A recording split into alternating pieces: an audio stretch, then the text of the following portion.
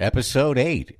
Excuse me, Mr. General Manager, who's running my radio station. I'd like to take you to lunch. Welcome to Radio War Stories.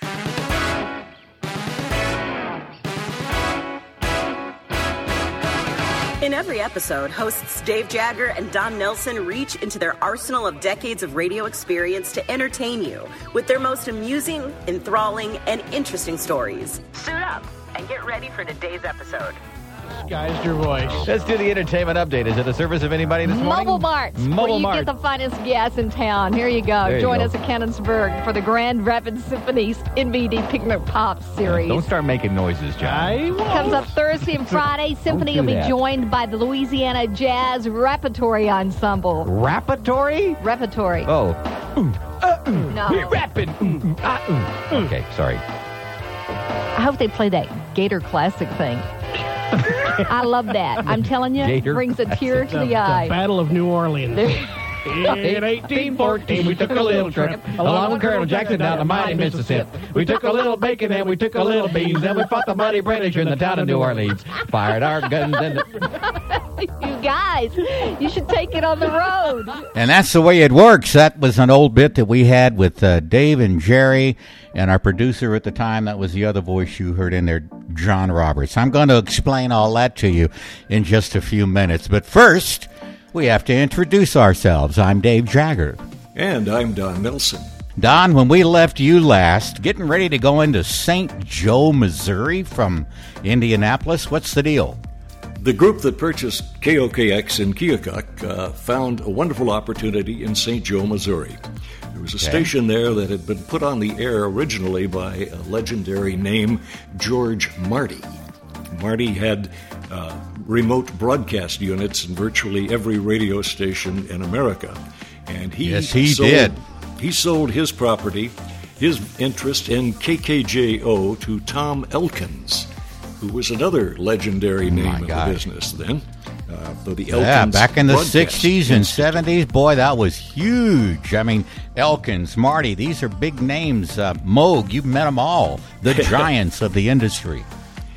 Well, Elkins bought the property for $150,000, and in those days, you had to hold a radio station for 3 years before you could flip it. That was the anti-flipping rule. And so we knew that 3 years from the date that he bought it, it would be on the market probably for double, and with Elkins it was a little more than double. It was actually $350,000 that he asked, and we paid for the property. KKJO is a 5,000-watt radio station just to the right of the glove box. Almost to 1,600. And that's as far as it goes. Now, to make things even more difficult, the property had 5 towers, and it was highly directional because we were protecting another station up in the Dakotas. Yeah, sure. For some people that may not know, 5,000 watts is a lot of power behind an AM radio signal, and that sucker could bounce forever. So they had different antenna arrays, those of us in radio know about this, to block the signal from going a certain direction. And that's what a directional antenna was. So you guys had 5 of them, right? Yeah, all of them sitting in a neat little row on a hill. And when you were actually up there, you could look down on the towers for the number 1 station in Kansas City, WHB. So we were that close to the Kansas City Metroplex. Step 1 for us as new owners was to hire a manager, a local manager for the radio station. Someone in our group recommended a young man from a small market up in Iowa, said this guy should be terrific.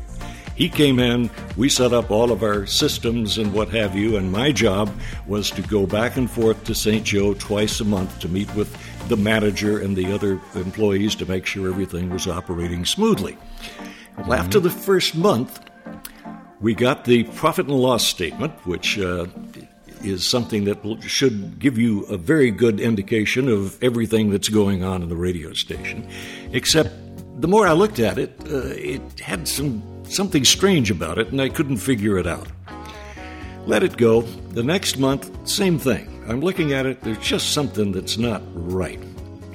Third month, I'm sitting at home with the statement staring at it when Vern Flambeau calls and says, you got the St. Joe station? Do you have the information in front of you? And I said, yeah, I do. And he said, what's wrong with it? And I said, I don't know, but there's something strange and I can't figure it out. He said, let's go to St. Joe. So I meet him. Time to take the trip with the president of the company, Don. I meet Vern Flambeau at the Kansas City airport. We drive up. We built a list of questions. And Vern went in to the station manager and asked the questions. And I went to the bookkeeper and asked the same questions. Guess what? We got 2 different sets of answers. Uh-huh. And the bookkeeper looked at me and said, I thought this was all kind of strange, but, he's your guy, so I didn't say anything. Actually, what had happened, the reason we didn't catch it is he started skimming day 1. Ooh. And just a couple of days into the month, he had the bookkeeper write him a check for $5,000. He then, the last day of the month, wrote a check back to the radio station, paying back the $5,000. In those days, the float on a personal check was about 10 days. They didn't have electronic stuff in those things. So what he was doing each month, he was borrowing on the first day, paying it back at the end of the month, but that check would not have been good until he borrowed again 2 days later. A very elaborate scheme. And we learned some big lessons in those days. But actually, it was a stroke of incredible luck for us that we had that 3-month delay in getting our management thing squared away, because in that 3 months, a super talent became available, Dean Johnson. And we brought Dean in as manager. He has some of the highest, and Dean, by the way, was an incredible on-air talent. He worked for call letters that everybody in the business would know: K-Box, KIMN in Denver, WFUN in Miami, KOMA in Oklahoma City, TIX in New Orleans, Coil in Omaha, KDWB in Minneapolis. That's when he left Minneapolis, that's when he came in as our general manager. That was a new role for him. He'd been on the air before, programming, and actually on air. So, how long did it take you to fire that other GM that was there before you put Dean in place? We didn't go out for coffee until we had that done. So after we compared the notes... Immediately, in other words. After we compared the notes, it was somewhere between 8 and 10 minutes. So Dean comes in doing you a good job, huh? Dean comes in. He turns out, and this, by the way, was Dean's very first management job. He took over and just went crazy. The radio station and the format that Dean put in was, well, actually no one would quite understand what the format was all about, because we were top 40, we were heavy on news, and we had local talk. How's that for a combination? Holy cow, that's all over the place. If you say all over the place radio, that was definitely what we were doing here. But Dean put it together, and in Arbitron, we had better than a 50 share. And we were styling. Business was coming in. Everything was just going incredibly well. And we started getting fan mail from the North Dakota area. And this immediately became a problem, because our signal was designed to protect North Dakota. There should have been no signal whatsoever going into that area. So we hired a consulting engineer to come out and figure out why our signal was going up into the Dakotas, and he spent 6 weeks on the job, and we were paying him by the day. After the 5th week, he said, I am so embarrassed that I can't figure this thing out. I'm going to stop paying you. You guys just cover my hotel and everything, and I'll continue with it till we get it figured out. Well, sure, he just made his retirement income. So we're out at the transmitter. We're standing there on his at the end of about his 8th week, and he says to me, I just can't figure this thing out, Don. And he's staring up at the towers. We're right underneath them, and he looks up, and he says, wait a minute. Those towers are supposed to be 200 feet tall, and they can't be. So we had a tower climber go out and measure them, and the problem was each of the towers were 20 feet short. They were all 180 instead of 200. And this has to do with the entire directional pattern and all of that. Mm-hmm. So now we have a huge problem on our hands because the towers have been there all along, which means the logs that have been forwarded to the FCC over the years had to be phony. I mean, there's just no other way around it. Holy cow. So, all those years. At this point, there is a field office for the Federal Communications Commission in Kansas City, and we concluded that we needed to get down there fast and let them know what we had discovered. We went on, we met with the regional engineer in charge of that field office, and he looked at what our consultant laid in front of him, and then he turned around and screamed over a petition to the other FCC guy and said, "Tommy, come in here and take a look at what these people in St. Joe have been getting away with for years." He looked at it, they both stared at it for a couple of minutes, and the consultant said, "I don't know how long this is going to take to fix it." The FCC guy said, "You take all the time you need because you guys came down here and you laid it out to us, so this is what I'm going to do. I'm going to put this information in a file folder, along with a note that I have given you the time necessary to get it fixed. We're going to put all of this into one of my file cabinets back here, and by the time someone looks at it, we're all going to be retired, all right?" That's perfect. That was government at its best. Oh, my gosh, absolutely, because the only thing we ever heard about the FCC when I first got into radio was how mean they could be and how they were going to find the radio station, and the owner and the general manager were going to be all upset and on and on and on. Don, I don't know anybody that's had the kind of interactions with the FCC that you've had that have come out without even a skinned nose. That's amazing. That's really, really something. What it really says is that those guys were just like all of the rest of us. They were trying to do a good job, and if you came clean with them, they would back you, you know? That's outstanding. That's amazing. That's exactly what about the stations in North Dakota? Screw them. They just were going to get interfered with, huh? Well, it took a while, but they finally figured out the necessary computations to get rid of that extra signal that was going up into the Dakotas there. It was an interesting story. Trip to the Kansas City field office, huh? Okay, good for you. Were you a little nervous walking in initially? Nervous would not be the word. I was scared to death, but we left there and things came off just fine. That's amazing. Then, after about 3 years, Dean decided it was time for him to fulfill a lifelong dream and to head out to Corvallis, Oregon. He was not going to become a duck, but he and his wife, Kathy, bought the radio station in Corvallis. So nice. He is now an owner in Corvallis, and we are back needing a general manager again. Okay. So once more, we delved into the programming side of the business, and the program director, morning man, Greg Everett, who'd been with the station for a number of years, did a great job as a PD, great on air. He became our new GM and continued the job for us for several years before he got a bug and decided to go to California.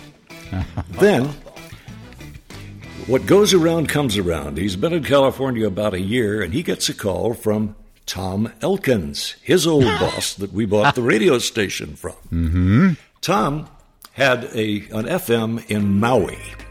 And he said, "Greg, how would you like to manage my Maui station?" Well, you know, that took about 4 minutes. Now, that's the opportunity of a lifetime. Holy smoke, yes. I wouldn't even hesitate, right? But, you know, it's an interesting play on our business. Dean had been with a dozen radio stations, most of them Todd Storrs properties. He was kind of Storrs' go-to guy to fix things. But He's one of these people who changed markets, moved around 10, 12 years, then really found a home, ended up retiring from the broadcast business, moving back to his hometown of Omaha, Nebraska, and his wife opened a high-end custom drapery business. And Kathy Johnson Draperies kind of took Omaha by storm, and Dean just kicked back and was his wife's gopher in the radio business at that point. Let her do a little work right now. I don't know that I've been on Maui, and after a while, the island has a tendency to start to close in on you when you think about living on the mainland for all the years that you have. Right. But still, what a great journey for him as well. And great all the time stories, this was going on, I was going back and forth from Indianapolis to Kansas City to St. Joe twice a month. And it was an easy flight because just outside the airport gates, or the airport entrance, there was a Kentucky Fried Chicken stand. And the flight from Kansas City to Indy was only an hour, so there was no food service. I would always be on the 7 p.m. flight. I would always, before I went into the airport, stop, pick up a 3-piece dinner, get on the airplane, because you could do that before the security hit big time. Sure. Brought my 3-piece chicken dinner with me, and we ended up having frequently the same flight attendants, and they nicknamed me the Chicken Man. Up, Chicken Man's on board tonight. You want that vodka and cranberry to go with that, sir? Yes, thank you. But back then, everybody in those did, right? days, because the airfares were inexpensive and the company was paying for it, in those days, we always flew first class. Oh. So I'm eating my Kentucky Fried Chicken in first class with a bunch of businessmen who are looking at me like, where did this guy come from? I had no idea the proximity was that close, where the big, powerful Kansas City... WHB. You know, at the beginning of the podcast here a few minutes ago, we played that little bit that I'd done at WLHT in Grand Rapids with my wife and our producer on there. She was so good, and after having listened to so many of our things on the air that we did together. But our producer was kind of an interesting guy, and he just came out of nowhere, came in, had a little bit of radio experience from working somewhere, I can't remember, and we hired him. His name was, John Roberts, good guy. He was our producer, sidekick, did a ton of voices on the air. We just had a lot of fun when he was with us. We took him with us to our morning show conferences like Bitboard that Kid Craddock ran here in Dallas, Morning Show Boot Camp with Don Anthony and so forth. You're a former smoker as well, right, Don? Oh, yeah. We all were at one time. Everybody in radio smoked, but I had quit maybe, a few months after Jerry and I had gotten married. But I still had that Jones. So whenever I would go to the conferences, and we took John along, he was a smoker, we would go outside and I'd steal a cigarette or two from him, and we'd walk around and have a cigarette. And then occasionally Jerry would catch me, and she would just look at me and go, "Oh my gosh, really, Dave?" and just shake her head in disgust. However, the good thing was she just went ahead, because she knew that I'd go back home, stop smoking completely again, and I only really picked up a cigarette or two when I was at those conferences. And I would buy John and I a few packs of cigarettes, and I'd say, "Here, John, you take these, and you got to hide them from Jerry." And there, of course, were a lot of other radio guys that smoked as well. So anyway, John was my smoke connection when we went to the conferences too. Then he had a little fall from grace. Once again, we really enjoyed the work he did for us. I don't know what happened. A lot of people do this in radio, and you probably know some too, Don, but a lot of folks will start to get that feeling of, well, I've been in radio for a couple of years now, and I'm working with a morning show. It's time for me to do my own morning show. These were things that he didn't share with us.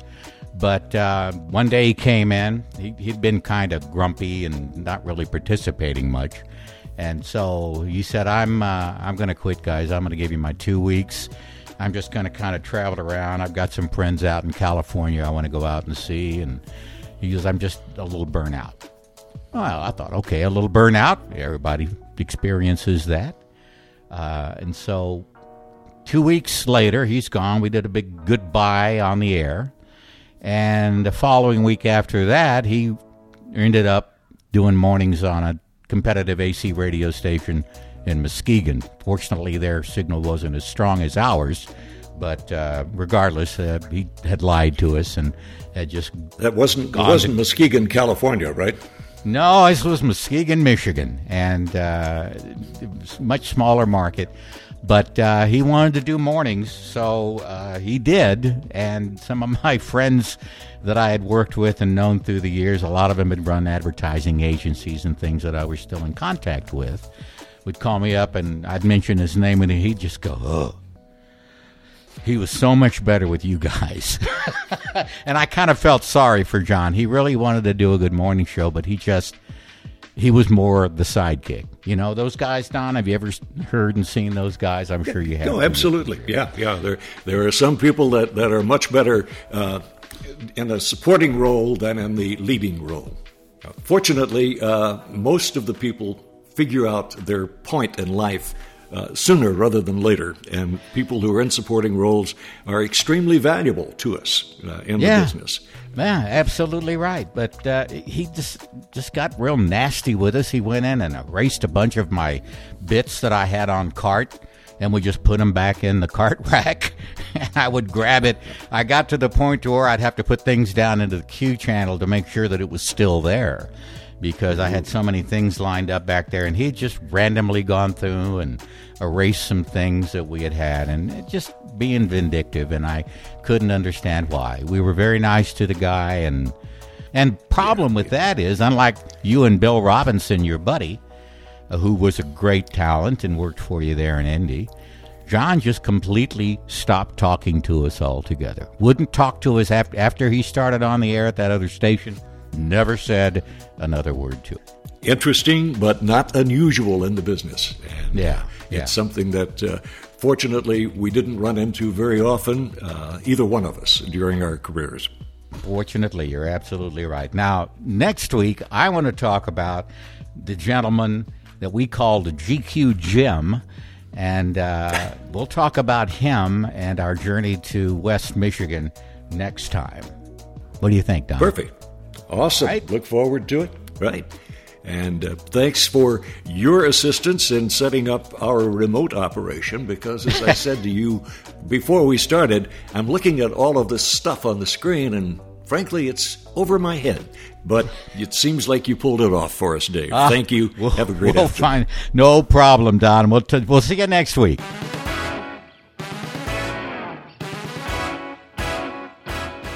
Thanks for listening to Radio War Stories. Make sure to rate, review, and subscribe on Apple Podcasts, Spotify, or wherever you listen to your podcasts. Like us on Facebook at Radio War Stories, and call in with your questions or comments here or on Skype. Skype at RadioWarStories.com. We look forward to hearing from you. See you next week.